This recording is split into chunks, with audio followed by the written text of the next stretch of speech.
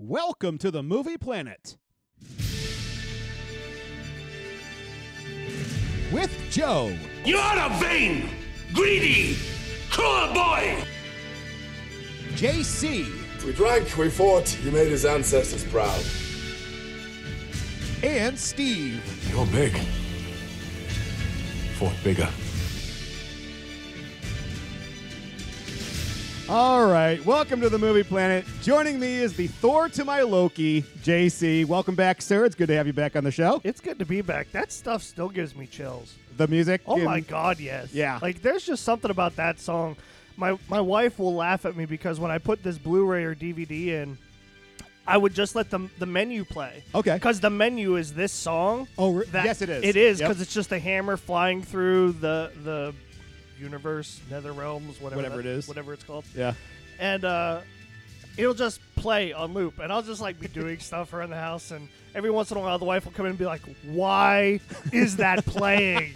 And I'm just like, because it's good? Yeah. And she's like, then put your headphones on. It is my favorite theme for an Avenger so far in the series. Do you buy movie soundtracks? Like, actually go and get the CDs, or like, I buy CDs. I'll go on. Do people still buy CDs anymore? I don't think I can't remember the last time I saw a CD. I do. I'll buy, like, when the new Star Wars comes out. That's something I have to get. So you always get the Star Wars. I go to iTunes. I buy the entire album. So are there Avengers movies? Are there Marvel movies where you've actually gone and bought the soundtrack? Yes, there is. Which one? Endgame. Oh, Endgame. Endgame. I bought the soundtrack only because Portals tears me up every time.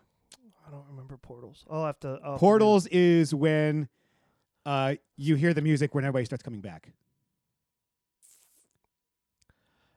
We need to go see it. Now that they've added the extra scenes, we need to go see it. Because I'm actually one of those few crazy people that only saw it once. I didn't see it 12 times. I only saw it the one time. You heard about the guy that's trying to break the record, right? No, I didn't. He's like at 103 times or something. Good God, man! Who has that time? I love movies, but not that much. I told Joel, I My was like, kidneys can't handle that. My Good Lord, what's wrong with the guy's bladder? I said, Joel, it's not bad for him. It's bad for the Hold Guinness on. guy who has to be there to witness all of these. Sorry. I didn't mean to gender specify. Is this a man or is this a guy doing this, or is this a girl attempting to do this? This is a guy. No woman would ever put herself through this crap. All right, just be prepared. What's the time? Because you'll have to bleep. Does 254. Does his penis work? like how? I'm an old guy, but you know this now. When I go to movies, I want an aisle seat. He puts a cork in it. I want good, but how? 107 times. Is that what the number was? It was 103 last time 103. I saw. Yeah. Golly, that's a lot of not peeing. Well, my first thought was, how is that a record? It just came out. What record is he breaking, or is he just setting one that can't be beaten? Well, I assume somebody saw a movie more than 103 times. I guess that's the record. Although, why Endgame? Like, find a 45-minute movie. It's 3 hours and 2 minutes every single time. It's over 300 hours. All right. Well, sorry for that tangent, but that was just my head was messed up on that one. I had to vent my thought process. Is that your face palm of the week? Yes, there you go. But no, so like you bought Endgame. Yeah. When I first saw Thor, and I said this, I'll say this later when we do it because I wrote in the notes. I can't remember if I saw it in the theater or if I didn't see it until it was on Blu-ray. I do think I saw it in the theater first. Yeah. But I do know the minute I came out of that movie theater, I'm like, I'm going to iTunes because like that's back. I don't even think Amazon Music or whatever all the other play services were. You either bought a CD in 2011 or you bought music on iTunes. And right. I had the iPhone, so I do the whole iTunes thing. And I remember literally like clicking on my phone and doing it, and I didn't even ask my wife for permission. I literally just like downloaded that thing, and I was listening to the soundtrack. You are a soundtrack guy, though. I am a soundtrack guy, but it's still on my playlist. The Thor is? Yeah, like I probably listened to the Thor soundtrack 2 or 3 days ago when I was working in the garage. Yeah. And it is just so I have to whenever you first assigned this, I realized like you love the music. You're criticizing the movie, like you're watching the movie, because literally, I've listened to the soundtrack so many times. Yeah. Like I know the movie because of the soundtrack. Right. And so in a way, I'll listen to the soundtrack and I'll be like, "Oh, that scene looks really cool." I don't know if it's my mind telling me what the scene looks like. I don't know. Like I read through one of your things, you said something about Dutch angles. I'm like, WTF? Like, Do you know what Dutch angles are? I know what they are, but Yeah. like after I had rewatched it before I had read your notes, and so Yeah. like now I want to go back and watch it again. I'm like, what the heck? Like, what? Like I need to go back and look and see, are they all at these angles? Most of the angles are on these, like this right here, or they're tilted. Another.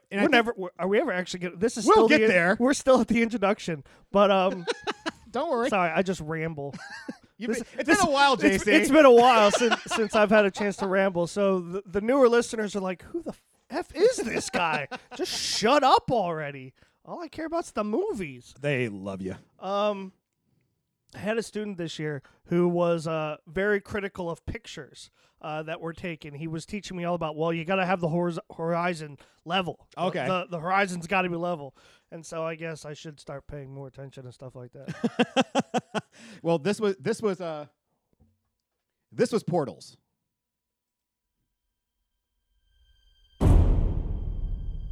This is the beginning of my workout music now from now on.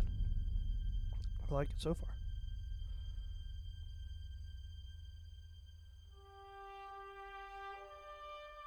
Oh, it's trumpets. You got me with the trumpets.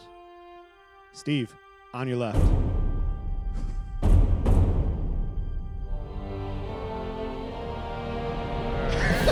All right. Yeah. So I'm steering up. Listen. All right. It's not quite up there with Thor Kills the Destroyer yet, which is the theme. Like the name of that theme is Thor Kills the Destroyer. Yeah. Sorry, spoiler alert if you have seen the movies. Whoops, my bad. I'm really bad at that on this podcast. This is a spoiler-rich podcast, so if you haven't seen this. always been bad at that. But I need to listen to it the whole way through. As far as epic music like that, have you ever heard of the group Two Steps from Hell? You had me listen to them on the way to the Preds Wings game. Is that I did? Yeah, Okay. yeah, and that was fantastic. I asked you, I was like, "What movie is this from?" Or no, I said, "What video game cutscene is this from?" And they're not. There's well, I found other ones. I found a new song last night called Men of Honor and Men of Honor Part 2. Yeah. And it's very similar to what you just played with Portals. Yeah. So it's all right. I promise this isn't a music podcast. No, because here's the thing: good music. The minute you hear it, you can picture the scene. Exactly. Yeah. So, well, hey, before we get started, unfortunately, Steve could not make it today. Yeah, Steve. He had every intention, filled out the notes. Would have been a great surprise to get you two together on the show, but he had some last-minute family stuff that took his time away, JC.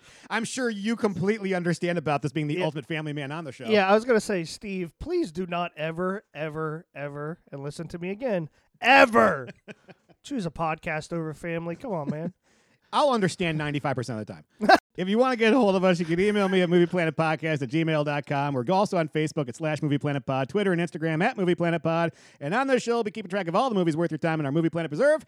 The comic book Movie Planet Preserve is comprised of 7 and only 7 movies. And currently, there are 5 in this preserve. They are Deadpool with a perfect A, Iron Man with a perfect A, Green Lantern with a C+, Iron Man 2 with a C+, and The Incredible Hulk with an average rating of a C. Is that That's the Edward Norton. Ed Norton one. Okay. Yeah. Any of those that you want to add your grade to, perhaps? You did Deadpool, Iron Man, and Green Lantern. I was going to say, those I'm all sticking with. Iron Man 2 is really a C? C+. Yeah. It's just above average. I think he graded it a... I graded it a C-, and he graded it a B.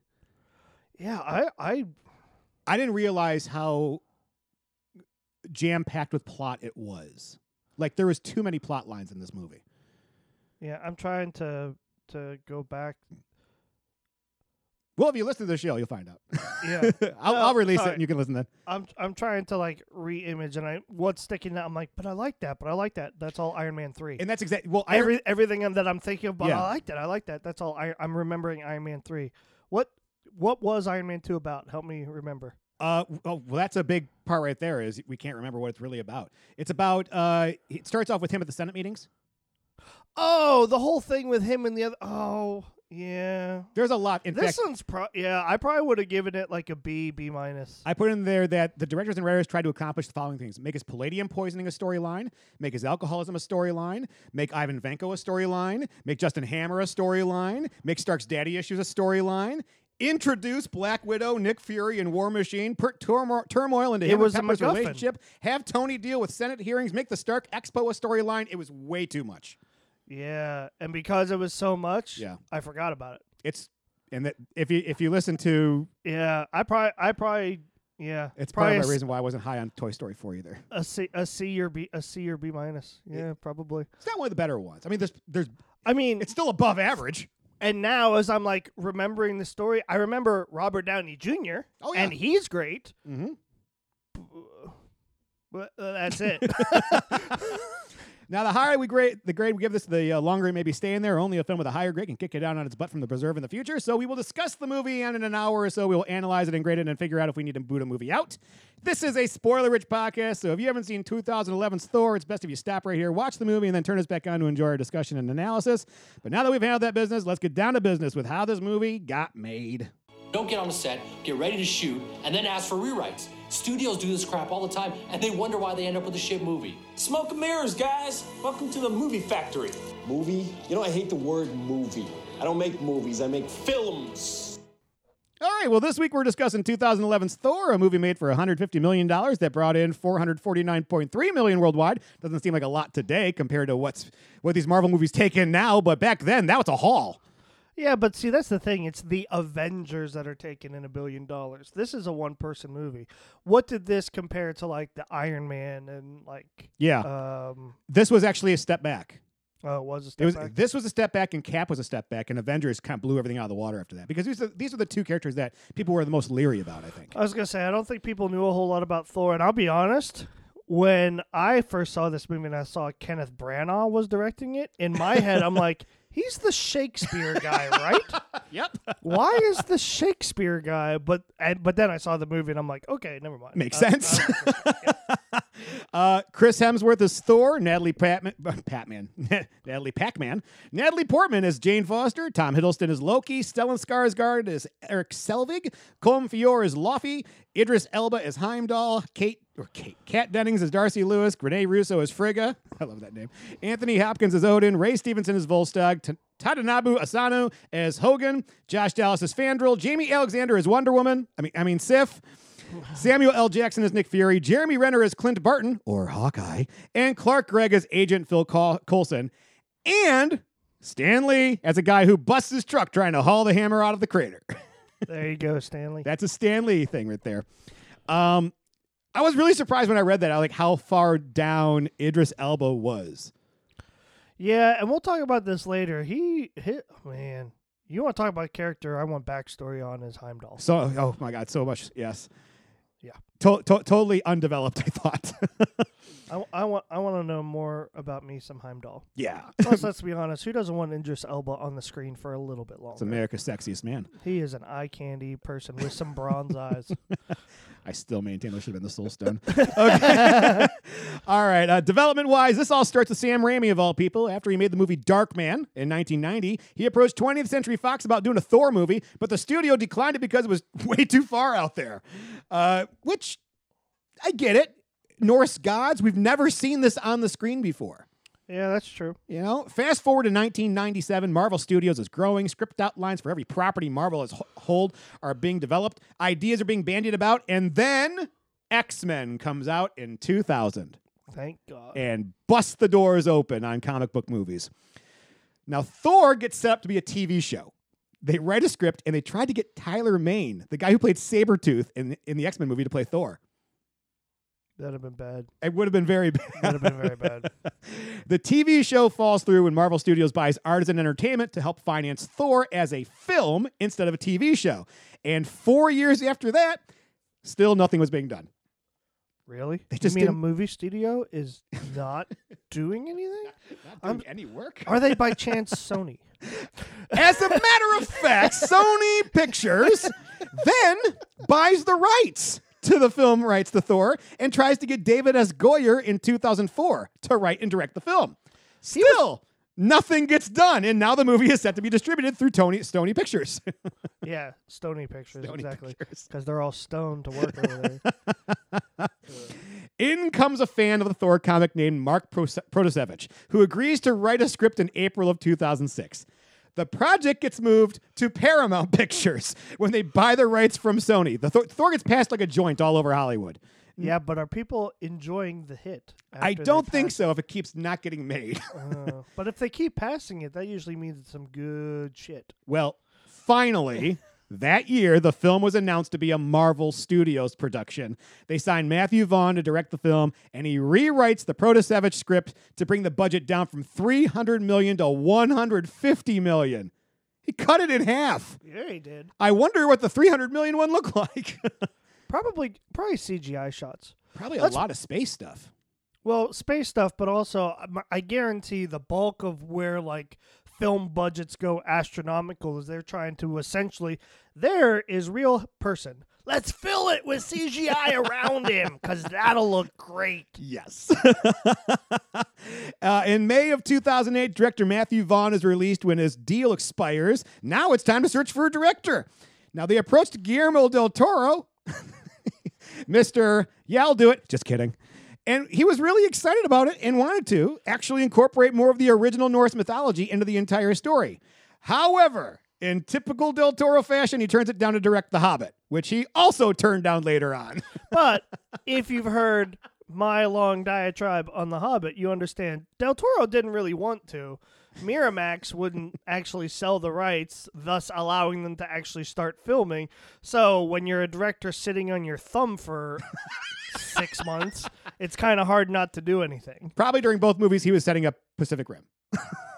Possibly. No, I genuinely think that Del Toro would have done a good Hobbit, but I blame Miramax for that. I think Del Toro would have been a great Hobbit. The fact that Miramax would not let them get started on filming and was holding that all up, and finally Peter Jackson had to step in. Sorry to turn this into The Hobbit, but no, this will be an appendice on the later show. There you go. Hey, they're the best part of the movies.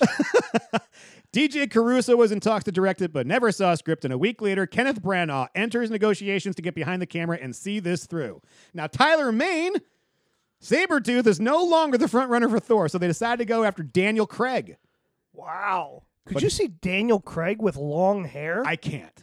I can't either. I can't. I feel like that would have been very bad. He'd be too old. Because he's doing Casino Royale after this. No, I get it, but I'm just like the long hair, dude. Yeah, I can't see him with... No. Then Liam Hemsworth and Tom Hiddleston auditioned for the role, but both were passed over for Hemsworth's brother, Chris, by Kevin Feige. Yay, Kevin Feige to save the day. I knew he was going to get it. I was like, is there any chance we're not going to get a Feige reference? No. And Steve's been working it as much as possible into the shows. Hiddleston signed on to play Loki immediately afterwards because he had worked with Branagh before, and the rest is history. Well, technically, it's all history because the minute we say it, it's in the past. Ha, ha, ha. And speaking of the past, do you remember seeing this for the first time, JC? I honestly can't remember. I genuinely think I saw this one in the theater, but I honestly can't remember if I saw it alone or if I maybe took the wife. I might have taken the wife with me. But regardless, the first time I remember seeing it, which it had to have been the movie theater. I had to have seen it in the movie theater first because I remember leaving the movie theater and the first thing I did was buy the soundtrack on my phone. Okay. I remember doing that. Yeah. Because you could like do it through the app and then it was instantly on your phone and all that stuff. I saw it in an empty theater. I was kind of surprised. This is the one time in a Marvel movie it was an empty theater. I left the movie thinking, wow, Marvel actually did it. I thought this was going to bomb. I totally thought this was going to be the miss. And Marvel proved you wrong. They proved me. And you know what? I make another prediction later on when we do Guardians of the Galaxy. This is where they'll mess up. And again, they don't. Again, because of the music. Actually, no, the camaraderie in that movie is pretty good too. Every time I predicted a bomb for Marvel, it's like it's never happening. It's like Tom Brady. When is he going to retire? He isn't retiring. So you're saying every time you predict a bomb, it blows up in your face? Yes, JC. Damn, I missed you. Well, we're going to jump into the synopsis here right after this important scene from the film. What Why did you bring us back? You realize what you've done, what you've started? I was protecting my home. You cannot even protect your friends. How can you hope to protect the kingdom? Get into the healing room. No! There won't be a kingdom to protect if you're afraid to act. The Jotuns must learn to fear me, just as they once feared you. That's pride and vanity talking, not leadership. You've forgotten everything I taught you. But a warrior's patience. While you wait and be patient, the 9 realms laugh at us. If the old ways are done, you'd stand giving speeches while Asgard falls. You are a vain, greedy, cruel boy! And you are an old man and a fool!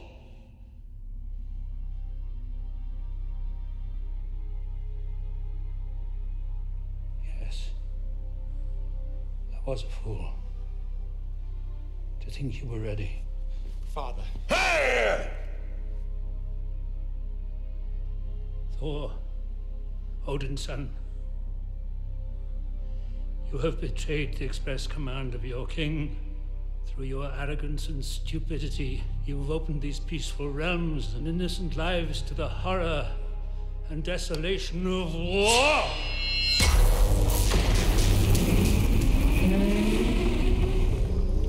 You are unworthy of these realms, unworthy of your title. You're unworthy of the loved ones you have betrayed.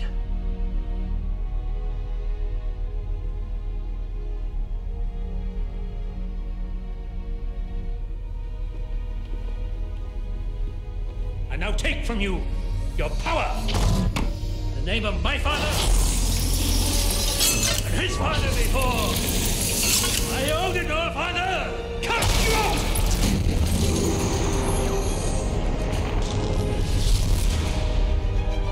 All right, this synopsis of the movie is courtesy of IMDb. 3 scientists, Jane Foster, Eric Selvig, and Darcy Lewis, are in the New Mexico desert in a 4-wheel drive van studying an aurora borealis type phenomenon.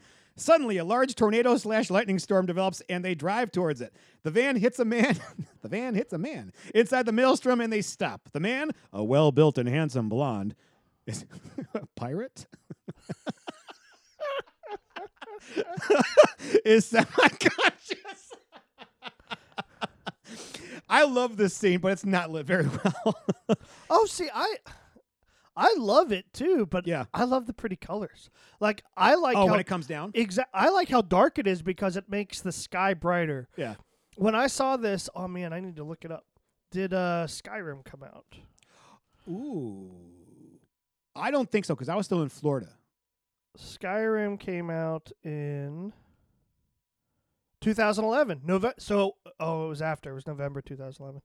But then it wasn't. It was Red Dead Redemption, the original Red Dead Redemption. Okay. If you played that game, you could literally, and I did this, you would just like look at the stars. Just stare at the That's, constellations. Like, you were just so impressed. I'm like, holy cow, this looks so cool. And so with this scene, every time I see this scene, I also think of like those video games where I'm like, oh, look at the pretty star. But in Skyrim, when you get to the end of the game and you go to Valhalla and all of that stuff, Yeah. that sky, like, you almost wonder if they copied Thor after they made, but they came out in the same year, so they couldn't have. Right. But it's eerie how similar The artwork was. The artwork is for the Skyrim scenes and the Thor scene. So you know, it's funny. I liked it. I also liked the setup because like you're not expecting them to like randomly hit a human being in the middle of this. Like that's just the first time I saw that I remember being like, oh, that hurt. Yeah. But my other thing I'm looking at there is I'm like, why is every angle crooked? Like, yeah, everything in the open. And the first time I didn't really notice it because you're watching the movie, you're investing in the movie. And the second time I'm kind of like, wait a second. Because I was laying on my couch with my head diagonally, and it was matched up with it. Diagonally. Diagon Alley. Diagonally. Diagon Alley. For our friend Ashley out there who's watching or reading those Harry Potters. She really hasn't read Harry Potter yet? I can't believe that. Especially her. She's a reading specialist. I have no words. I'm disappointed in you, Ashley. I'm very disappointed. A voiceover describes a battle in 900 AD between the Jotuns and the frost giants of Jotunheim and Asgardians. The Asgardians win, seize the power casket, leave it alone, it's all right, and return to their realm. The speaker is Odin, talking to his two sons, one the energetic blonde Thor, the other a more thoughtful dark-haired boy named Loki. Odin says both of them are worthy, but only one can be king. And I think the voiceover here feels like Lord of the Rings, and I really love it.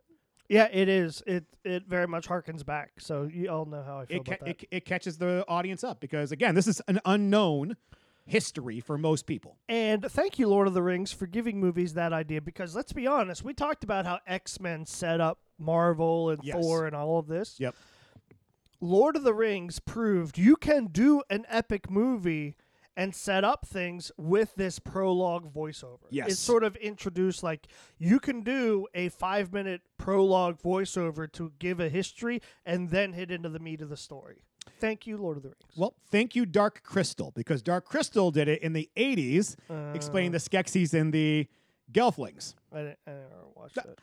I've never seen it. Thy shall be done. You see Asgard for the first time, and this looks like the coolest place in the universe. Very pointy. Really? You don't like it? It's not that I don't like. It's very shiny. It's very pretty. But I'm not gonna lie. The first time I saw this, I'm like, oh, do they love gold? Because we all know we all know what happens to people that are like superficial and they all love gold. Is there a dragon nearby? Exactly. And then foreshadowing to like the later movies, like Thor 2 and all of that. Isn't it ironic that the buildings are beautiful?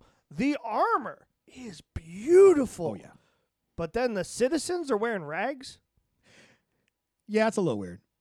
Like, even the supposedly, like, rich citizens, like, the clothing does not look, like, pretty. No, all their money has gone towards military and government. I was going to say, yeah.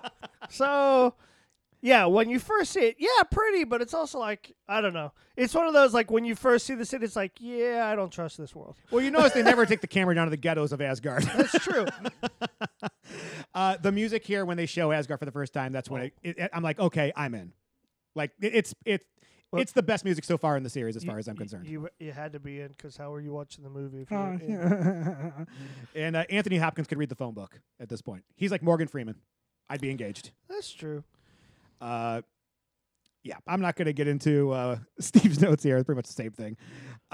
Years later, Asgard is having an elaborate ceremony. Thor is now being formally recognized as the crown prince of Asgard. Loki looks on enviously. Before Odin can make the proclamation, alarms go off. There are intruders in the secure rooms that hold the Jotun's power casket.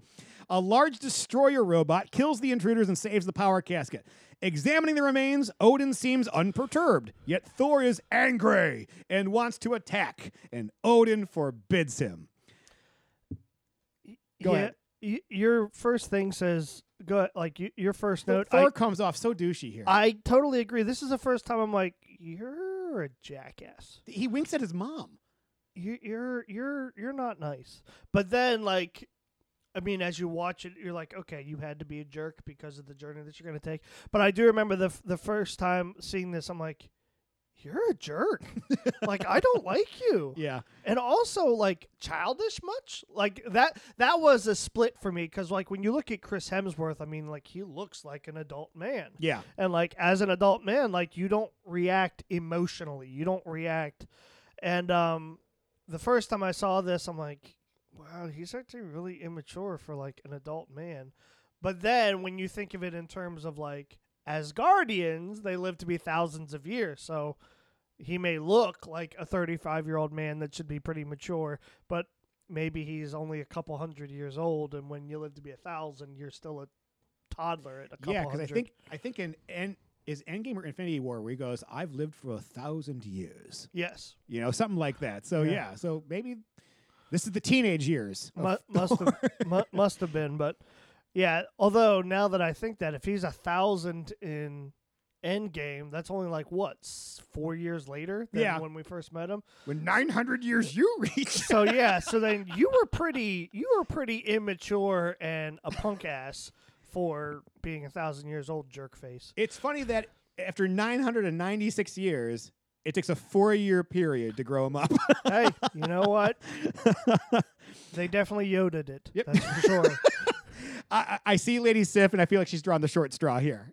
Like, We still don't know what happened to her. I know. And again, spoiler, I know how you feel about his other love interest, but the minute I saw the two of them, I'm like, okay, got it. And ever since then, ever since the first time I saw the two of them on screen together in Thor, I'm like, when's it gonna happen? I thought they were going to be an item. And I don't know enough about Thor comics to know the real story. Just from what I've seen in the movie universe, I want to see the two of them get together. Yeah, because she was the equal to him as far as anybody else in that group was. Oh, wait. Because the Warriors 3, they're great to watch in spurts, but for the most part, they get dispatched all the time very easily. Yeah, I wish Zachary Levi had been in this movie. He had to turn it down. He had the role. He turned it down. Well, he had to turn it down because of Chuck. Right. He was in the middle of Chuck. Yeah. Which he had to do Chuck, too. He should have been able to do both. Well, Jamie Hey. Alexander, the reason why she hasn't been in it as Sif is because she had that show on CBS. The tattoo show. Yeah. Hey, is that still going? I think so. Oh. Yeah. I kind of want to know what else is in Odin's trophy room. Although, foreshadowing, apparently everything in there is fake. Yes. Yeah. So what the hell? Yeah. And that's something that I love is when you see the gauntlet in there. Yep. And the best part is later on in one of the post credits, we see Thanos go into their vault and take the gauntlet saying, I'll do it myself. And now you know full well it's a fake. Yeah. And he's got to kill the dwarf then. Or Yep. dwarves. Thor, Odinson, my heir, my firstborn. These are lies. Hela was the firstborn. We know that now. We got a continuity issue. That's true. Unless, of course, he's just completely dismissed her as one of his own. He probably has disowned her. Yeah. And your favorite word? Or, sorry, ladies out there, but Mm-mm. from a historical standpoint, he could be saying my heir, my firstborn, because he's the firstborn son. Yeah, that's probably true also. Which, is that fair, ladies? No, it's not. It's very chauvinistic and all of that stuff. I get it. But because they are kind of doing like a medieval theme here and all of that, I could see, although it could also be a continuity thing. It could just simply be like they didn't know they were going to do the Hela storyline because, you know, this was written 6 years before the other one. Yeah. But from a historical standpoint, they could arrogantly and erroneously be saying, my heir, my firstborn, meaning just the son. Yeah. Not necessarily a Yeah. Today's MacGuffin is the power casket. I'm sorry, what's a MacGuffin? A plot device that moves the story along. So like a car. Can be one, yes. Christine in the movie Christine, is he? Herbie the love bug is a MacGuffin. Herbie is a MacGuffin. Okay, Thor gathers Loki and...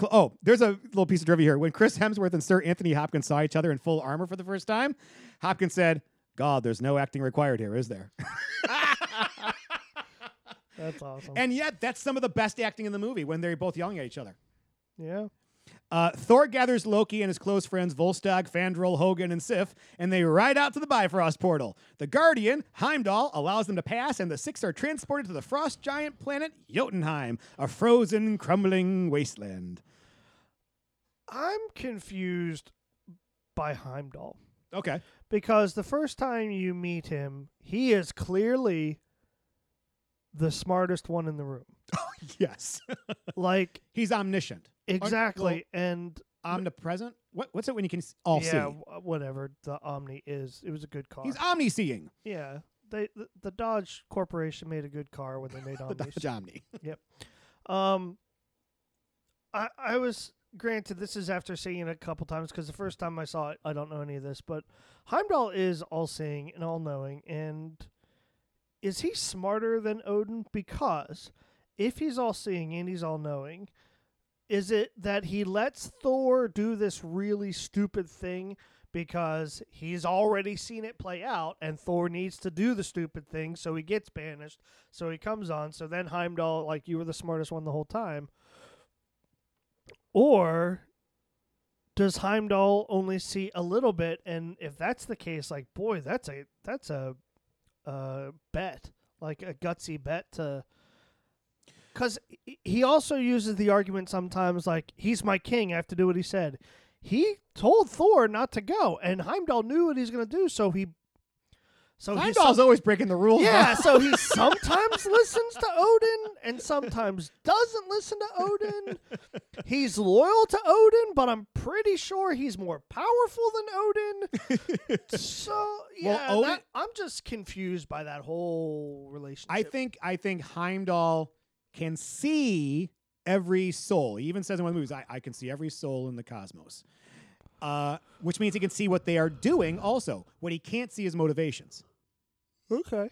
So maybe that's where Odin's got the edge. I don't know. I don't even know what Odin's edge is outside of being the guy who beat Jotunheim. And yeah, that's one thing. The movies do not let you know, like, why is Odin the All-Father, and what exactly does the All-Father do? Yeah. Like, when you become All-Father, do you get superhuman powers, like even stronger than what Thor already has? Right. And now that Valkyrie is the Queen of Asgard, is she the All-Mother? So now she has Odin's old power? Like, well, okay. I'm confused. Is Hela Odin daughter?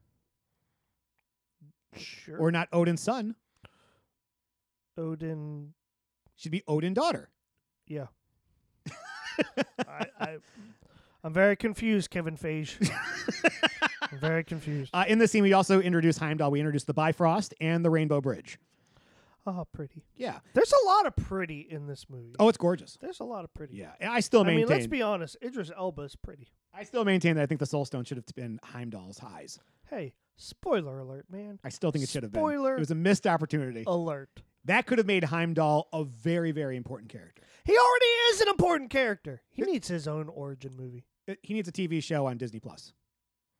Yeah, but here's the thing. If they do anything with Heimdall now, it's not going to be Idris Elba, and I can't watch that. What if it was, okay, here we go, idea. What if it was how Heimdall and Odin came to be in their respective roles? I'd love and you that. do it from when they were younger. But it has to be Elba. What if it was... No, you can't use Michael B. Jordan because he's already in Black Panther. What if... We'll work on it. We'll figure it out. Okay, suddenly they are confronted by King Laufey, who taunts the Asgardian heroes. Laufey. More frost giants surround the six and the battle starts. Loki survives with some magic and has an unusual reaction when he is touched by a frost giant. Laufey realizes, now I can't pronounce anything, releases a huge beast and the Asgardians run for their lives. Thor kills the beast, but once again the team are surrounded and things look desperate. Odin arrives to save the day. He apologizes to Laufey for the intrusion and attempts to reinstate peace, but Laufey states that they are beyond diplomacy, that the frost giants are now at war with Asgard. He attempts to stab Odin, who blasts Laufey back and takes the young group home. This whole battle is awesome. I agree. It is really cool. Yeah. I still think Jamie Alexander would have been a better Wonder Woman, though, than Gal Gadot. The physicality is more there. I don't know. Gal Gadot is pretty kick-ass. I just watched Wonder Woman recently, and I was like, maybe this wasn't as good as I thought it was. Yeah. And Thor's a petulant child. God.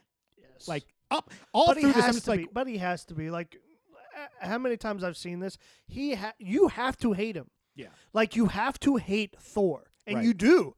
That's the thing. The first half of this film, they make you hate Thor. Mm-hmm. And you have to hate Thor so that I get chills and I get tears in my eyes when you get the scene in the rain later. Okay. Because you hate Thor so much that when you finally see him broken, Yeah. and you see Chris Hemsworth with the red eyes and the tears and everything, it's like, oh, Yeah. I'm getting chills now thinking about. I'm like, all right, like that was legit. Like that was a real emotional story arc from spoiled, petulant asshole to like, wow, you realize you screwed up. Yeah. And now you're without everything. It's funny because that my favorite moment is the moment right after that, which is when he has this discussion with Loki Yeah. with S.H.I.E.L.D. Yeah. I have to read this because Steve goes, when Odin shows up and saves everyone, I was like, uh-oh, busted. And now I'm thinking to myself, this would be like two kids sneaking off to do something stupid and the parents catch them. Oh, it was. It was two brothers doing something stupid. Okay, back at the Asgard side of the portal, Odin lets the four friends go and confronts Thor and Loki. Odin is furious that Thor has dragged Asgard back into war and tells Thor he is not fit to be king. He strips him of his power, banishes him to Earth, and sends his hammer, meow meow, after him a few seconds later. It's Mjolnir. I won't do it again. Saying that whosoever wields the hammer and is worthy of it shall have the power of Thor. Damn, Odin, take your son down a peg. I saw this and felt like, holy cow, this is every time I got yelled at by my father. Because, and this is probably why I relate to this movie so well. My dad, when he was legitimately pissed at me, he would scream and he would make me feel smaller than a grain of sand. Like, my father could just say the most cutthroat, mean and like my father never cursed at me. Right. He just said like the words that like hit you at your core. And then like right after he would like essentially crush me, he would do like one really, really nice thing to kind of soften the blow. Yeah. Like, I'm still bruising mentally, and, like, I've got a black eye on my heart because of, like, how I was just felt. But, like, he'll scream, and he'll berate me, and he'll say how disappointed he is and crush my soul, and then, like, squeeze my shoulder. Or, like, start picking up the mess that I just made. Right. Or, like, well, then, like, he'll just do something to, like, make me feel guilty for what I did, even though he just screamed at me like a crazy person. Like, it's just, and when I saw that, and then he does the, like, whole, like, throws the hammer, I'm like, that's totally the I'm going to crush you, but I still love you by giving you the chance thing. Right. Yeah. It's Whiplash without the happy ending, right? No, Whiplash is a terrible movie. Oh, There's shameful. no happy ending. What are you talking? No, listeners, Whiplash is terrible. It's a fantastic film. It will crush your soul. He's wrong. You will want to cry in the fetal position for a month after watching it, and no human being actually goes through that. Wrong, sir. Wrong. Exactly. It is wrong. It is a horrible movie. Okay, back to Earth. Thor gets a little aggressive. And Darcy tases him, knocking him out. The three scientists load him into their van and take him into the hospital. Once again, he starts fighting as he wakes up, and he's eventually tranquilized. Eric tries to get Jane to leave him be, saying he is some kind of nut, but she's curious and attracted to him, because who wouldn't be? It's Chris Hemsworth. They go back to the hospital, but Thor has escaped. As they drive off in the van, they hit the Asgardian man again and knock him out this time. They take him with them, and Jane gives him civilian clothes. They belong to her ex-boyfriend, Donald Blake. Fun little comic reference. Yep. After overhearing locals discussing a satellite crash 50 miles due west, Thor decides to go there. And once again, Eric tries to get Jane to leave him alone. Thor walks about the town, tries to get a horse at a pet store. Jane, while we have our birds, find me one large enough to ride. Jane appears and gives him a ride. The two head west in the van. I know what this is now. It's a fish out of water story. I like it. I like it watching him go to get the horse at the pet store, smashing dinerware at the local cafe. It's all fun, and I get it now. I know it, and this is kind of like seeing Ragnarok, the pieces of what Ragnarok can be in little pieces here. Yeah, that's true. Like humor. he's discovering his personality type of thing. Yeah. Yeah, and I'm starting to love Darcy at this point. Oh yeah, I love Darcy from the get-go. Yeah, tased. The first time she said meow meow. Yeah, just comes out of nowhere. I must go get Mjolnir. Meow meow. And nobody corrects her. Nope. I thought you were a science major, political science. She's the only one that applied. These are the best scenes of the movie. I honestly, because like I'll watch the Asgardian scenes and other things, and I'll have questions. The scenes with Agent Coulson, they bug me. Yeah. I have questions, and I have like with the other stuff, not because of direction or anything, just the source material. Yeah. But these hit the nail on the head. Yeah. Like honestly, everything's believable. I can believe she ran into him twice. Like I can, as ridiculous as it is, it's believable. Eric Selvig's reactions to him, the like knowing like this dude's crazy in the head, and I need to keep this girl like. Everything about the Earth actors and Thor and just that whole relationship between the 3 or 4 of them is totally believable and the best part of the movie. And you know what? They do a fantastic job leaning on the fact that she's science, he's magic. And their whole theme with Asgard and Earth is that magic is science we haven't learned yet. Exactly. And he's like, what you call magic is science to them. Like that whole like description of the realms and everything. Like, I love the Earth scenes. I absolutely love them. They're fantastic. They're very humanizing. Oh, look at that. Oh. At the satellite crash, actually the place where Thor's hammer came to Earth, a crowd is gathered. People are partying, trying to lift the hammer from the crater. Stan Lee cameos as one of the locals trying to pull the hammer out with his pickup truck. And government agents from S.H.I.E.L.D. take over the site and confiscate Jane's research notes and computers. And I think this is exactly what a bunch of local yokels would do with a hammer in the crater. This is also the first time we realize S.H.I.E.L.D. could be a bunch of assholes. Oh, yeah. Because you don't really deal with S.H.I.E.L.D. a whole lot in Iron Man 1 and Iron Man 2. You don't. Oh, in Iron Man 2, they're the ones that put him on house arrest. Not a whole lot, I said. I didn't say they weren't there, but you don't really deal with them. And even in that instance, you kind of think, I'm like, okay, S.H.I.E.L.D.'s like kind of protect Tony. I'm sorry. The first time you meet Agent Coulson, he's an asshole. Like, I hated the guy. I had to go through Avengers to kind of like, okay, maybe Agent Coulson isn't the asshole I remember from He's Thor. polite in the most condescending way. And that's why I think he's an asshole, because he's condescending. Yeah. And like, it's one of those things I'm like, you're nothing, bud. Mm-hmm. Like, Iron Man could crush you like a bug, and Thor could pinch you like a grape, and like, you're just condescending. It's funny. And I don't like it. And I also feel like there's no cause for it. Okay. I could understand Nick Fury, because that's kind of his character and all of that. But this Agent Coulson, I didn't know where he came from. Yeah. And he was just condescending to be condescending. And then all of a sudden at the end of the film, we're supposed to believe, oh, well, yeah, I was on your side the whole time. I'm like, no, you weren't. Yeah. They steal the equipment out of nowhere. Douchey move. Yes. They don't really give an explanation in all this. Douchey move. Yep. And they do the whole like, oh, well, this is like, he's polite about it the whole time. I'm like, you're an asshole. Yeah. Well, script-wise, they have to find a way to put Thor and Jane on this little adventure to recuperate stuff. But I think there's a better way to do this, and I agree with you that it was way too douchey in that, why didn't they just hire Jane Foster with them? Yeah, that's exactly where I was going. I'm like, there was no need for all of this. They could have done this whole like hiding from him thing, but then like go and get her. This idea of S.H.I.E.L.D. stealing stuff? Yeah. No, like they took the Starks.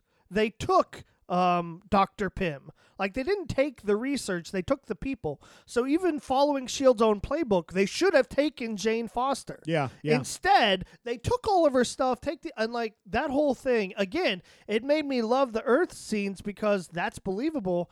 But I'm sorry, S.H.I.E.L.D.'s the bad guys. You know what's funny? I do not see S.H.I.E.L.D. as good guys in this movie Thor. And it takes Avengers, like even through like I love Winter Coulson in Soldier, Avengers. Winter Soldier and all of that. Like, I hated S.H.I.E.L.D. Yeah. It's funny because I've always loved S.H.I.E.L.D. and what they do. No. And after listening to you, I have a new perspective on this now. Like, wait a second. I hated S.H.I.E.L.D. in this I movie. don't like this part of the movie either. No, they're jerks. They're absolute jerks. JC, you And may have inadvertently make me lower my grade. Sorry. It's just, there's no need for it. Oh, God. And like You're right. Agent Coulson goes on to become like people's favorites, but I'm sorry, like I agree, he was great in Avengers and he's almost a different character in Avengers. Exactly, like that's the thank you. I'm happy you said that because when you first meet him in Thor, it's almost like people forgot Thor. And like we said from the numbers, maybe not enough people went to see it. But I'm sorry, if you watch Agent Coulson in Thor and then you watch him later, you do wonder like, WTF? Like, what happened? Because, yeah, well, I've said it too many times, but he was a jerk. No, but I'll say this. The big difference between the writing of this movie and when he was in Iron Man 2 and when he was in Iron Man originally is that when he's in Avengers, he has a different scriptwriter. You know who it was? Who? Joss Whedon. Yeah. Who can make anybody lovable. That's true. So, but yeah, Agent Coulson, sorry, then you had a bad scriptwriter, Phil, because you're a jerk, and it would have been nicer if you'd have died in Thor instead of dying on the helicarrier. And we get Eric Selvig here talking about a scientist who was a gamma researcher. Hulk. Oh, thanks, Hulk. Tie-in to the other movies. This is the first tie-in outside of the Iron Man scene at the very end when they show the maps of all over the world where all the things are. Well, it's good now that we know where all the things are. Yeah, all the things. Yep, All the those. things. Back to Asgard, Thor's 4 friends begin to suspect Loki had something to do with Thor's banishment. Perhaps the mischief maker? Loki realizes he is not a pure Asgardian, and Odin admits Loki was taken from Jotunheim as an infant and raised as his own. Loki is confused and angry as Odin falls into a coma, the Odin sleep. MacGuffin! Not a MacGuffin. Damn it. Loki becomes acting king. His mother Frigga tries to make Loki feel better about his situation, but ultimately has no idea how long this Odin sleep is going to last. When do we get to have an Odin sleep? Was Odin in the right? I'm not going to lie, this makes him look like a dick. He just took a baby. See, this is the thing. I think Odin is supposed to look like an asshole throughout this whole movie. Okay. Like, he is supposed to be the bad father, and we are supposed to hate his actions. Just because, let's be honest, how many times as a kid were you told to do something by your parents, or you're like, oh, man, my parents did this, and I hate them for it? No, like, seriously, like... Yeah, you're right. Because I overheard Anthony Hopkins do an interview one time. He's like, what he loved about Thor was it was about fathers and sons. And when you think about it, what son legitimately likes everything their father does? Yes. Like... Loki hates this. You stole a baby and all of this stuff. Right. Now, granted, it takes until Thor: A Dark World to get this, but when you find out, they were going to kill Loki. Yeah. So, Odin stole a baby, but ultimately, like, how many times do we get mad at our dad because, like, we know 1/10 of the whole story? Yeah, they allude to the fact that he was smaller than other frost giants. Yeah. And to protect him, he was taken. But still, you took a baby. to save its life. Yeah. I mean, my understanding is they cast Loki out. Like, Loki was out, like, to die. Okay, see, I didn't get that from this, but perhaps I missed something. Maybe in the Thor: The Dark World.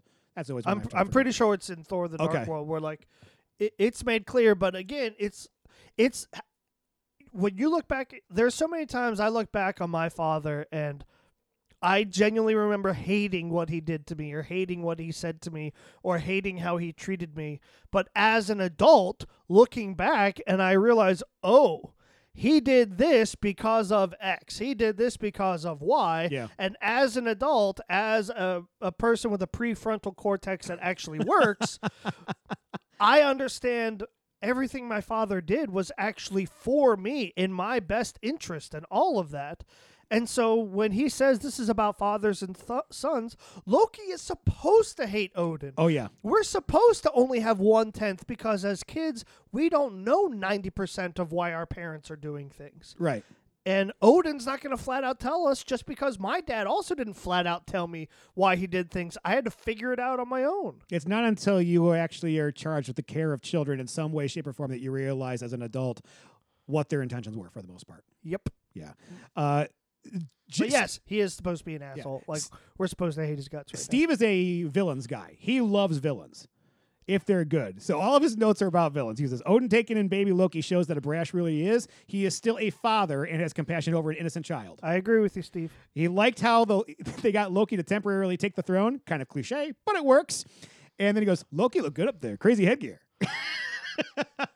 It is funny to me that every scene they could get Loki in the thorns, the thorn helmet, they got him in there. Yeah, they did. Thor is only in the helmet for one scene. Yes. And I saw the making of, and the reason was they wanted to see Chris Hemsworth. So it's just funny how, like, the Loki helmet was iconic and they needed Hiddleston to be in that. Right. But Chris Hemsworth with the beautiful flowing blonde hair. No, we can't have you in the iconic Thor helmet. And that's sad because, to be honest, that Thor helmet looked pretty good. But he's in that Thor helmet for that one scene and then never is in the helmet again for another movie. No. And in fact, eventually goes away altogether. Yeah, I was going to say, after we see him in it for that film, he never wears the helmet again throughout the rest of Marvel. And that was a big problem when it first came out, was people were like, well, where's his helmet? Well, people got over it. And then they're like, you're cutting his hair? People got over that too. Yeah. Okay, back to Earth. Thor walks about the town and tries to get a horse in a pet store. Jane appears and gives him a ride. The two head west in the van. Ooh. After dark. Gives him a ride. Yeah. After dark, Okay, Jane and Thor arrive on the scene. Now the crater is surrounded by guards and tenting.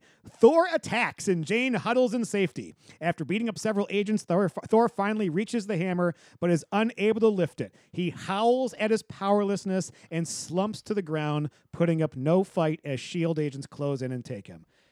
Favorite scene in the movie. Yes. Most powerful, most emotional. Chris Hemsworth should have gotten an Oscar just for that scene. Just for that scene. No, and unfortunately, the Oscars is never going to look at these movies. Mm-hmm. Hell, Endgame should have won Oscars for it can. that. Well, yeah, sorry.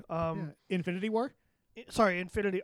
And hell, even the first Avengers. My point is, other movies in Marvel should have won Academy Awards. Or at least been nominated. And Chris Hemsworth's performance, he goes, like, in terms of the range of emotions, like, it's a masterclass.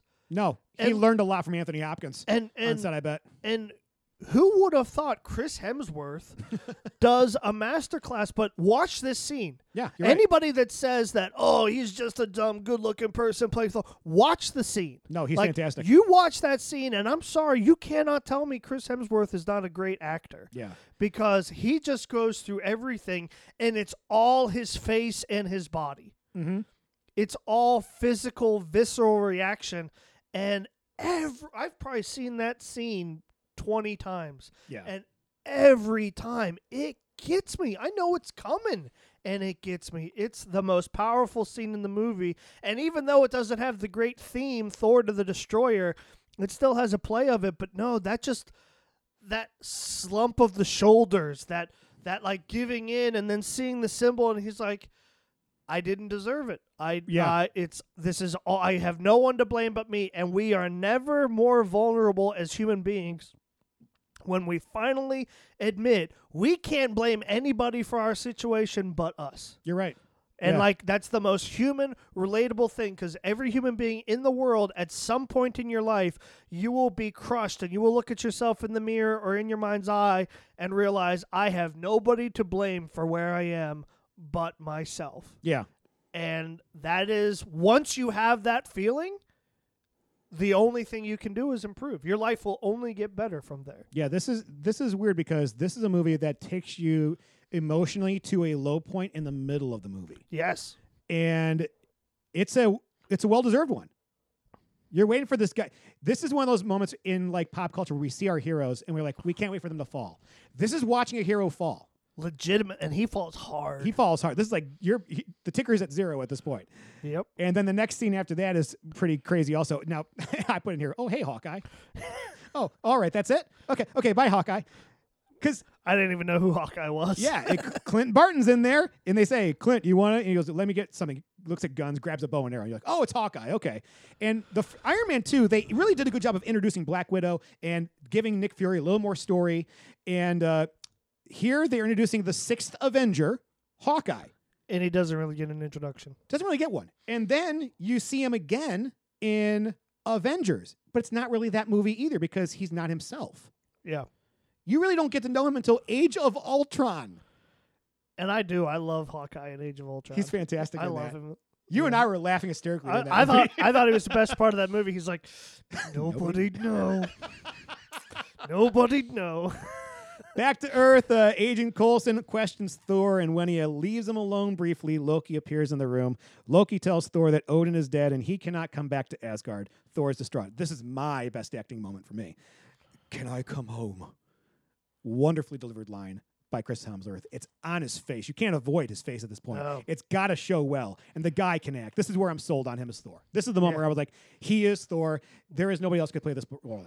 I agree. Yeah. And I love how Loki tries to lift the hammer when he goes in there, and he just can't. He's not worthy.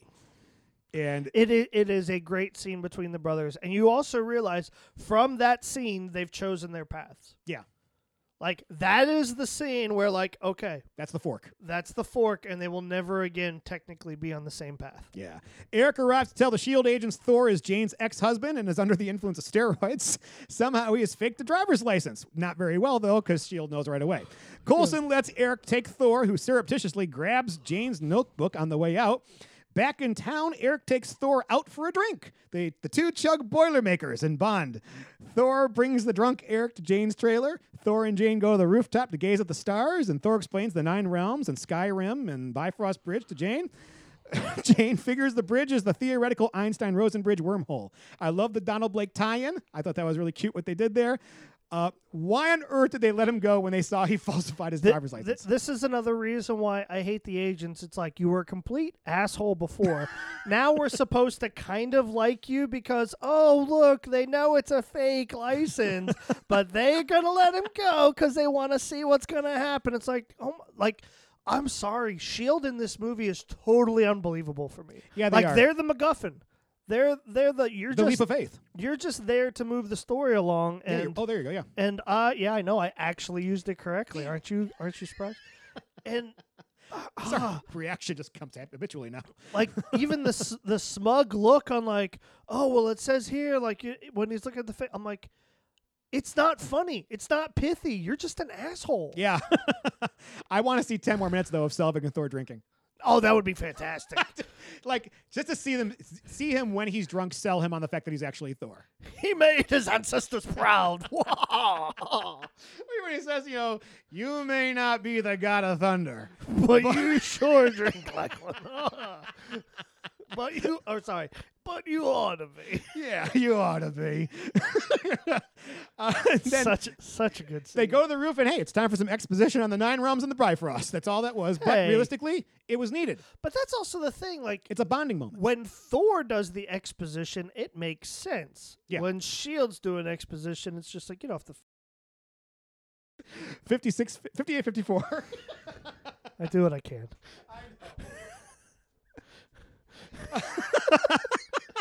After the Warriors, on Asgard, Loki meets Laufey. It was Loki who let the Frost Giants into Asgard to try to retrieve the power casket earlier. He makes a deal with Laufey that he will let them into Asgard again to kill Odin and have their casket. And in return, they will go home in peace. Loki commands the Destroyer to go to Earth and kill Thor. Okay, so wait. This is what the trade was. Since we're back into NBA trades, NFL trades. This is the trade. Yep. The Frost Giants get to kill Odin, get their casket of winter, make Jotunheim stronger than it's been, and remain in peace with Asgard tentatively. Yes. And Loki gets the throne. Yep. He's maniacal. Yeah. This is where you realize he is crazy because no one would give up this much shit. Yeah. After the Warriors 3 and Lady Sif show up on Earth looking for Thor, the Destroyer arrives in the New Mexico desert and starts blasting everything with a heat ray. Thor and the 3 scientists attempt to get everyone away safely. Thor confronts the Destroyer and asks Loki to leave. I lost where I was, so I looked somewhere else on accident. Way to go, ADHD.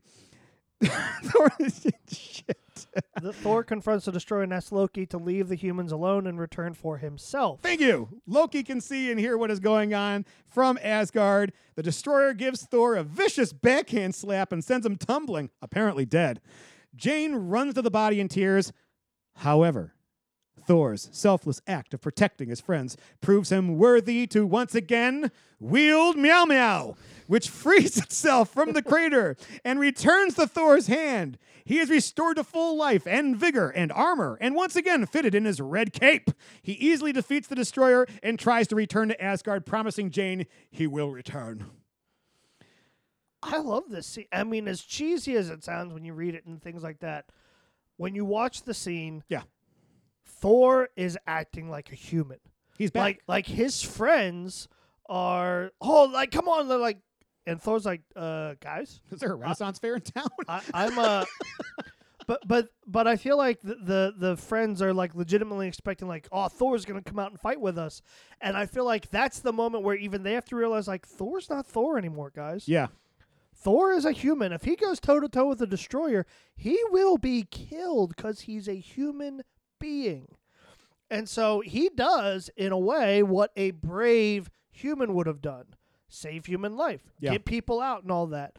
And I see Steve's thing about like people resisting and all that. It's amazing how when there's loud bangs and things and pangs and all that, people aren't as...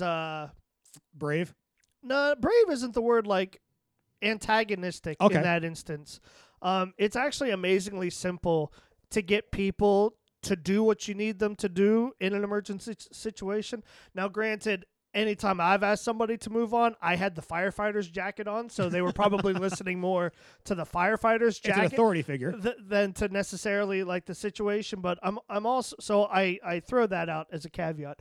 But I do genuinely think like when there are loud bangs and crashes and all of that stuff, it is kind of like if you see somebody sort of brave enough to be giving directions, you don't usually question them. Right. Or if you do anything, you start helping. Like if you are that person that's going to like stand up, you're probably going to start getting people out as well. It's amazing how quickly communities kind of do that type of stuff. Yeah, you're right. And if anybody is stupid enough, I don't think they're going to try to resist, but they may try to like run at the destroyer, and that is totally believable. There is somebody in a dumb small town that would probably run at the destroyer thinking like, I got this, you will, and then like, Yeah, thank we're you. all the crater drunks. Where were they? Thank you, Darwin. I appreciate that. But no, the whole idea of Thor hiding, like the three friends had to go save the day because like I can't do anything, guys. And then he goes up. Lady Sif, you want a powerful woman in the series? Oh yeah. If I guarantee, if she had stayed on with all those movies, she would have replaced Valkyrie. Oh yeah, hands down. She would have gotten New Asgard in the end. Yeah, probably. Yeah. And the funny thing is the whole conversation between Thor and Loki, totally believable. And then to kill Thor, backslap. Yes. Like, I love that. Like, you are an insignificant bug. Mm-hmm. And it was just a gentle, like, from the standpoint of a fight, it is a gentle backslap. Just And it destroyed him. His chest is caved in. His face is all crushed. Like, we haven't seen anything that brutal since when, what's his name? The dude from Incredible Hulk got smashed by the Hulk. yeah. And it's just like, he's human. And he's telling them all to get away. And then he like, totally believable. Like, Yeah. like I engage with that whole storyline. That was well done. Well, back on Asgard, Loki freezes Heimdall, and the Frost Giants invade through the portal, walking past the frozen Heimdall. Laufey goes to Odin's bedchamber, and as he prepares to kill the Norse god, Loki kills Laufey to appear to be the hero. Although frozen, Heimdall is conscious and manages to break free. He brings Thor back to Asgard. Thor flies quickly to fight the Frost Giants. Yeah, that came out of nowhere. Yeah. You just made a deal. Still to this day, like, okay, I understand what you did. I don't understand why. Yeah. Like, why did you set your dad up? Why did you yell at your dad, causing him to go into Odin's sleep? And then you saved him, but you wanted the throne. And does he want to be an Asgardian or does he want to be a Jotun? And then everything that you do later is wanting to take the throne of Asgard because you deserve to be a king, but you don't want your dad to die. This was messy. This is confusing. This piece was messy. But the problem is this piece is messy.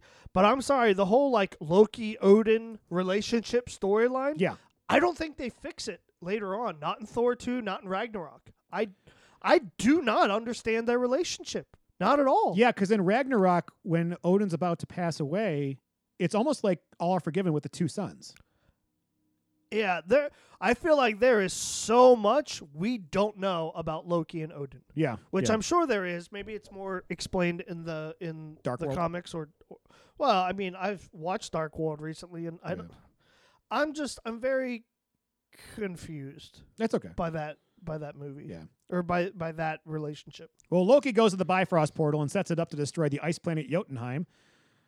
Also doesn't make sense. Yeah. Like, So he'll have no planet to belong to. Okay. Yeah, Thor tries to stop him, and the two engage in combat. Thor immobilizes Loki with Mjolnir and starts to destroy the portal to stop the process, smashing away at the bridge itself. You know what this is to me? Anakin versus Obi-Wan. I love this fight between the two. Oh, I love the fight because too. they are clearly equals. Just one has something a little bit more than the other. Yeah. As everything crumbles, the two brothers fall into space, but Odin is there to hold Thor, who holds Loki's staff. Loki admits defeat and allows himself to fall off the disappearing Bifrost Bridge into the abyss of no return. This I don't like. That I totally believe, because Loki is crushed because nothing that he did worked, even though I don't know why he made the choices he did. Mm-hmm. But I can believe they didn't work. he doesn't want to face because he attacked his father. He attacked his brother, and you don't want to face that. So I totally get letting go. And then to see the two men crushed, like all believe, like I get behind all of that. There's two parts in here that I absolutely love, and the first part is actually when he beats Loki down and he places the hammer on him to immobilize him. Oh, that's because fantastic. One of the things we've heard is that the hammer is both a tool for destruction and a tool for building. And now we're saying it's also a tool for a pausing. paperweight. It's a paperweight. Yeah. It's a but then paperweight. he walks to the end of the Rainbow Bridge and grabs it and destroys his only way of getting back to Earth. Yep. Which I was like, oh, that's got to be a hard thing to... Old Thor would not have done this. This movie is an emotional roller coaster, but for like good reasons. Yeah. All seems back to normal on Asgard, although Odin is sad about how it turned out. As you know, Thor pines for Jane, but Heimdall assures him that she is looking for him. Back on Earth, Jane is in a new lab with new equipment. And the credits roll, and in the post-credits, we get Selvig has been taken to a S.H.I.E.L.D. facility where he meets Nick Fury. Fury shows him an object in a briefcase, which he says could be a source of unlimited power. Loki appears then, invisible to Selvig and Fury, and says, well, I guess that's worth a look, which Selvig repeats, and it goes black. Nice. Now, according to top critics at the Rotten Tomatoes, it has a tomato meter rating of 65%. They gave it a 6.2 out of 10. Is that low? Yeah. It's pretty low for me. I actually feel like that's kind of low. Yeah. And the audience But score... then again, it's Rotten Tomatoes, so I don't give two shits what they think. Well, the audience scores a 3.85 out of 5 with 76 agreeing it's a 3% or higher, or 3 or higher, which is a little bit more forgiving, but I still feel like they missed something back then. Yeah, I was going to say, I don't think enough people watched it when it came out. I think if you rescored it today, it would be higher. Yeah. Okay, so the movie's over. Were you entertained? I'm going to start with Steve here. Steve says yes and no. Iron Man 2 was a lot more fun. The movie teased you on some good scenes. Now, for me, I say it's a step back from Iron Man 2 in the excitement, but it's a better movie than Iron Man 2. Oh, I think it's better than Iron Man 2. Yeah. I love this movie. Before Thor Ragnarok, this was my favorite Marvel movie. The movie ticks a couple boxes for me that hit me at my core. Number 1, relatable origin story. Genuinely love the whole story of Thor. 2, Celtic origins. Norse and Celts are very closely related. FYI, just in case you didn't know that. And number 3, great music. Like the music sells this movie. Yeah. Do you know who did the music for this? No, not off the top of my head. Yes. He's an Irishman. Crap. Because it wasn't Silvestri. No, it wasn't. It's actually... All right. At the Academy Awards, 0 nominations, 0 wins. At the Golden Globe, 0 nominations, 0 wins because it's comic books, it's 2011, nobody gives a shit. Yeah, no. So let's go to the Saturn Awards. Oh, what do you got? Doyle also did Goblet of Fire, which is a good soundtrack. Yes, it is. And he did Hamlet, Kenneth Branagh's Hamlet, which also has some good music. Nim's Island 4. He's done a couple good things. Did he do any other Marvels after this? Marvels. I'm sure he got credit on certain scores because they were redone. For some reason, I think Giacchino did a Thor movie. No. Oh, he has one stain. He did the Emoji movie. Ooh. Oh. Hey, everybody needs a paycheck, okay? That's true. They paid for the Prius. Yeah, the other one I'm thinking of must have been Goblet of Fire. Okay. Well, at the Saturn and Aragon. He did Aragon. At the Saturn Awards, he got 4 nominations. Best Costume went to Thor. It won for Best Costume. It beat Captain America. It beat Harry Potter and the Deathly Hallows. That's actually surprising. Yeah. Well, you know, then the best fantasy film went to Harry Potter and the Deathly Hallows Part 2. Yeah. You know, Best Supporting Actor went to Andy Serkis for Rise of the Planet of the Apes, which he was not a supporting actor. Just because he was in mocap doesn't mean he was a supporting. But Tom Hiddleston was up for that. For Thor. Tom Hiddleston was a good supporting actor. Yeah, look at the list that's there. Alan Rickman, Harrison Ford, Ralph Fiennes, Stanley Tucci. It should have gone to either Fiennes or Rickman. Yeah, I agree. It really should have gone to Fiennes or Rickman, not Serkis. No offense, Andy. Yeah, Serkis. I feel like they gave that to you because of Lord of the Rings, not because of Planet of the Apes. Yeah, it should have gone to Rickman or Fiennes. Yeah, if they give Serkis awards, it should be for Best Actor because that's what it takes to be in that role. Best Production Design went to Hugo over Captain America, the First Avenger, Harry Potter and the Deathly Hallows Part 2, and Thor. I won't count the other two because nobody's ever seen those. But that's not Best Production Design. That was a love letter to film. That's all that was. That one, no, they got that wrong. So those are the 4 right there. And then you go to the MTV Movie and TV Awards, which are always fun to look at. It got 1 nomination for Best Hero, but it lost to Daniel Radcliffe for the second part of the Harry Potter and the Deathly Hallows, which that's a You've Done So Well award. That's all that was. Yep. Yeah. And even then, was he better than Chris Evans and Steve Rogers and Captain America? No. Yeah. Okay. So, all right. On to our next segment titled Top 3, Bottom 3. This is where we talk about 3 things we want to highlight in this movie, and then we go over the 3 things that are bad, unforgivable, or downright travesties. Let's start with the top 3. My number 3 is Darcy, Jane, and Dr. Selvig are fun to watch anyway. I could watch a series just with them. I agree. They're hilarious. Yeah. My number 2 is The Battle on Jotunheim. I think it was so well done. And my number 1, I actually believe Thor and Jane's relationship. I wish they kept that going through the movies, but I also wish they would have done more with Sif. Yeah.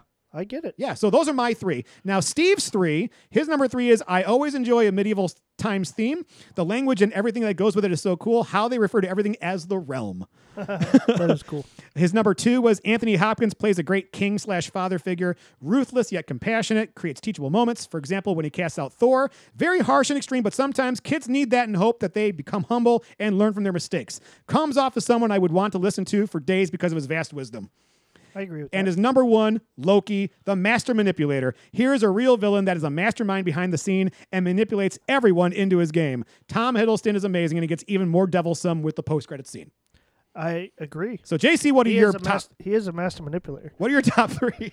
Number 3, great father-son story. Big fan of those. Genuine emotion throughout the film. Number 2, Thor's growth and change. Again, my favorite scenes are the one with the hammer, and then the second one where he's trying to pick up the hammer, and all of the scenes with the people on Earth. Like, those are just great growth scenes. Can I mention something there? And that is, this is the first character that we've seen an origin movie for in Marvel that literally grows emotionally from the beginning to the end. Iron Man, the first one, he doesn't. Captain America, he's the same person, just in a bigger body. Yep. And Incredible Hulk, look, he's just trying to manage his anger. That's all. Yep. This is the only emotional growth superhero. Yeah.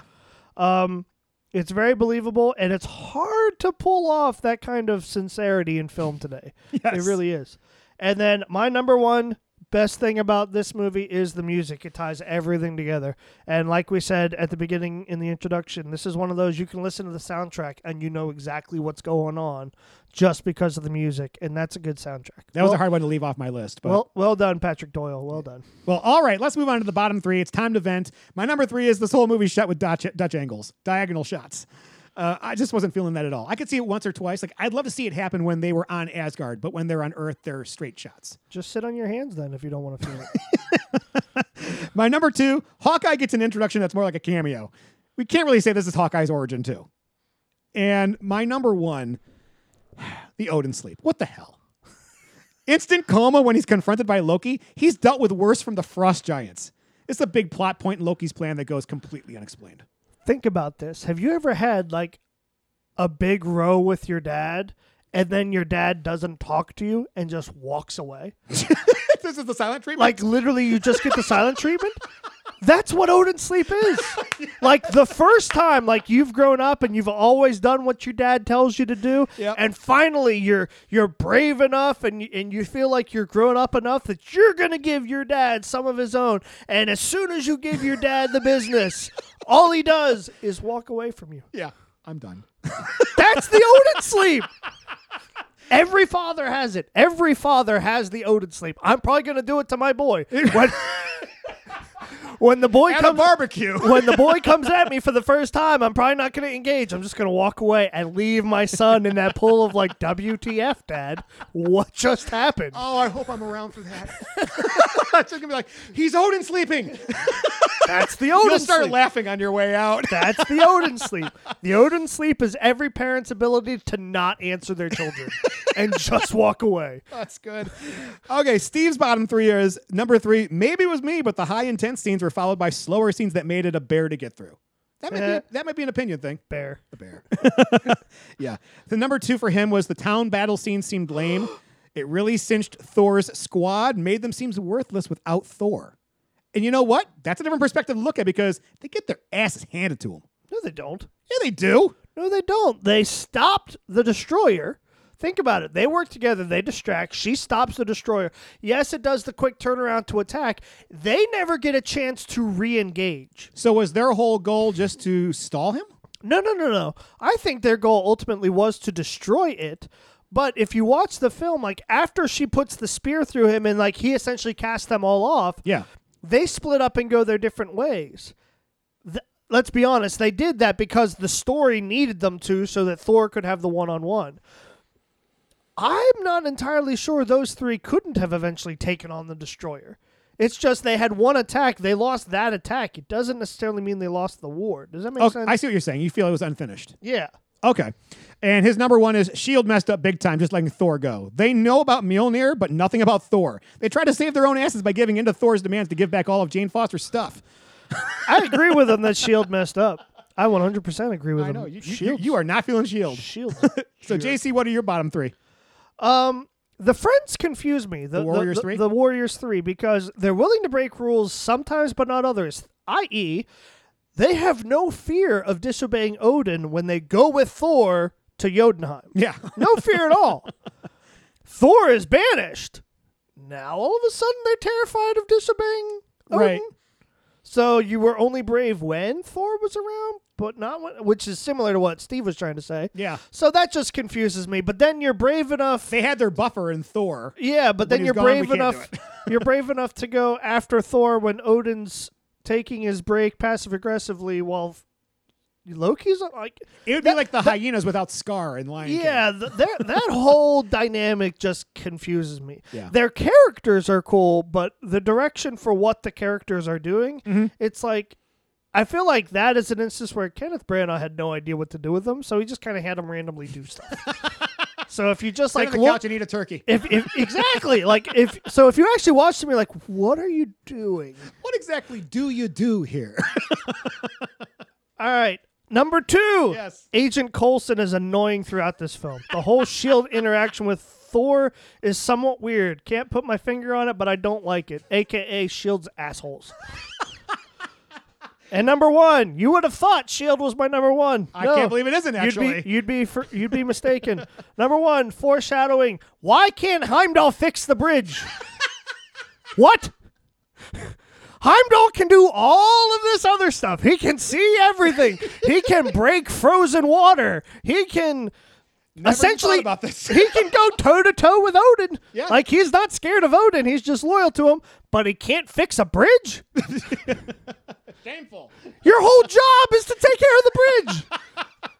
Yeah. Literally, your job is to watch the bridge. So is Your job is to know how the bridge works, to know everything about the inner workings of the bridge. So how WTF do you know everything about the bridge, but you can't fix the bridge? Based on your bottom 3, I'm now wondering, every person in Asgard that has some semblance of power, what exactly do you do? Yeah, We don't know at this point. pretty much. I told you, Asgard makes no sense to me. Earth? I mean, Scenes even were fantastic. Like in Ragnarok, Scourge basically does Heimdall's job with a Thor, with the Yeah. sword. I mean, is that all he's supposed to do? Yeah. So, yeah. Okay. Critics rating, we use an A to F scale here on the Movie Planet. A C is considered average, A is the highest, F is the lowest. If the movie's so bad it receives S from all the hosts, it goes to a new category movie called the Movie Planet Global Killer.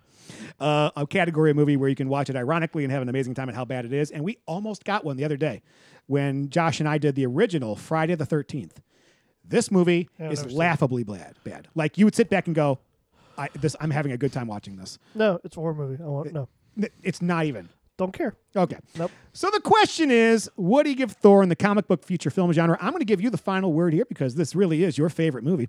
So I'm going to say, I'm going to start with mine. I'm going to read Steve's afterwards.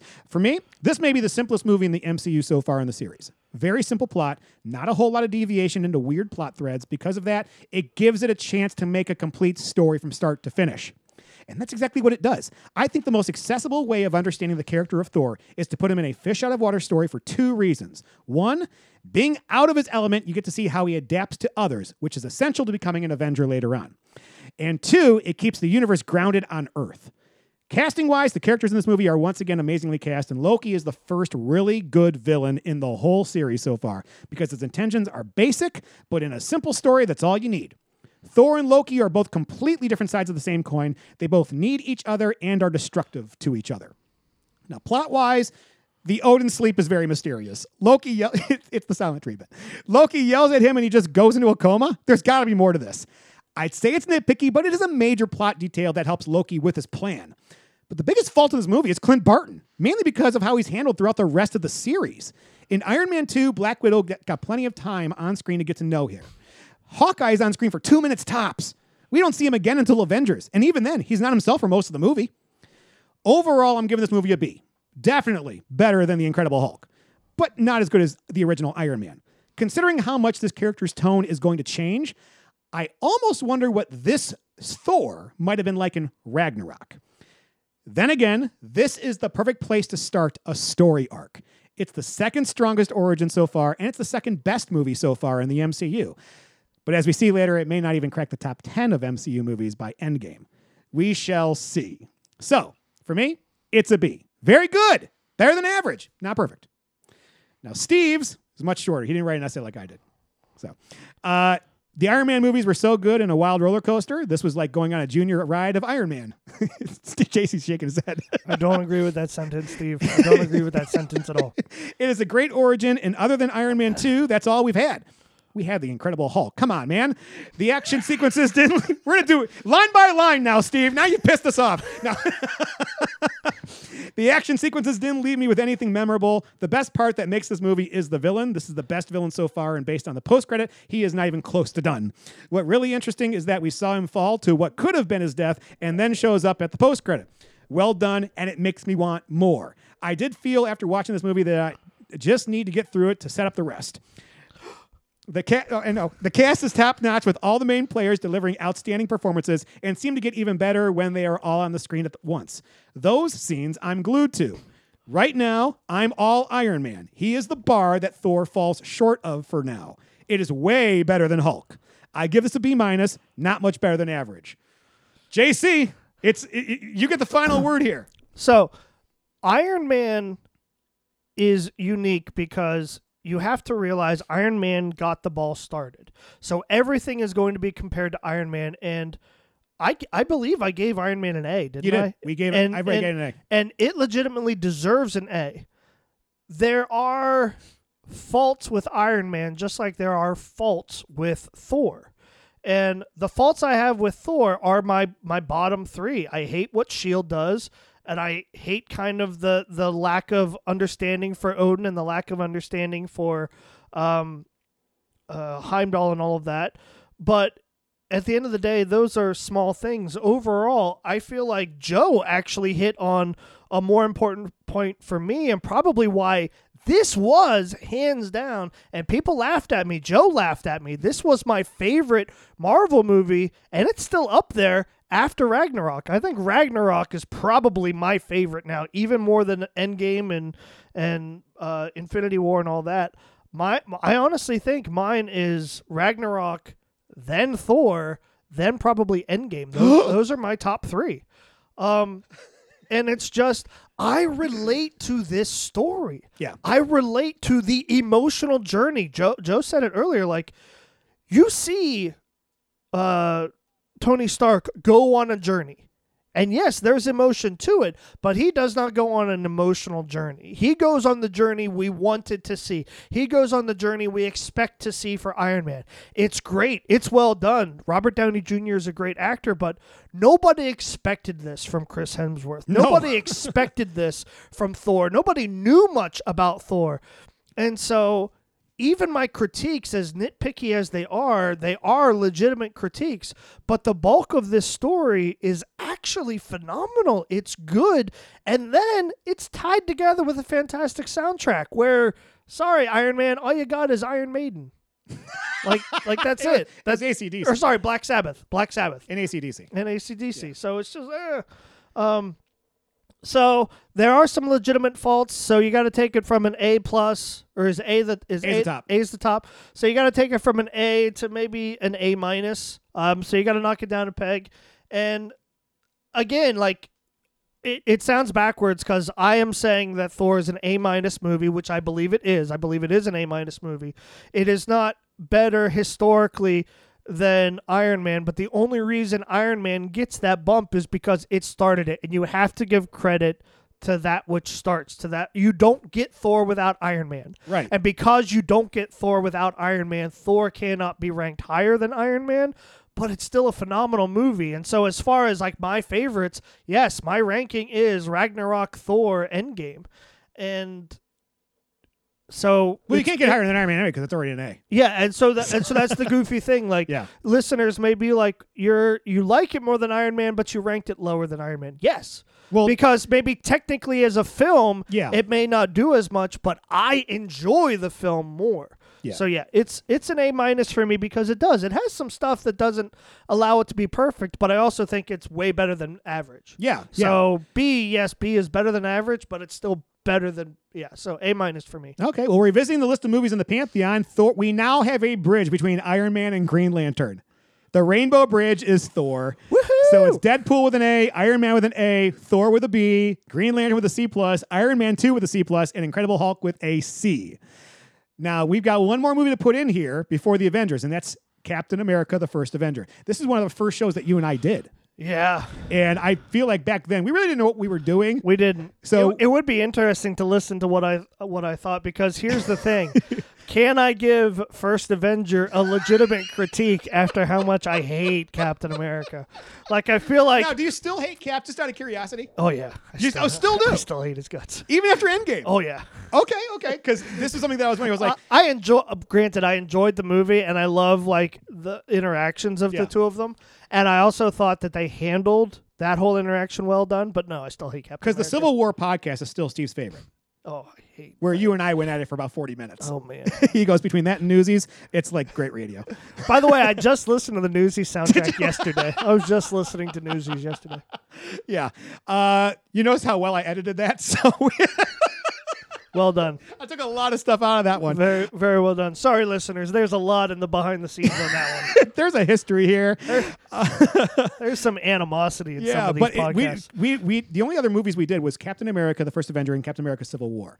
And Yeah, you may have to go from my whatever I said originally, because I feel like anything I say today will be tainted. Like anything I say today. well, that's the thing is we're looking at it now in the whole breadth of the entire series. I know. And something you said before was you hated Civil War, but you want to see what they do from this point on to see if you change.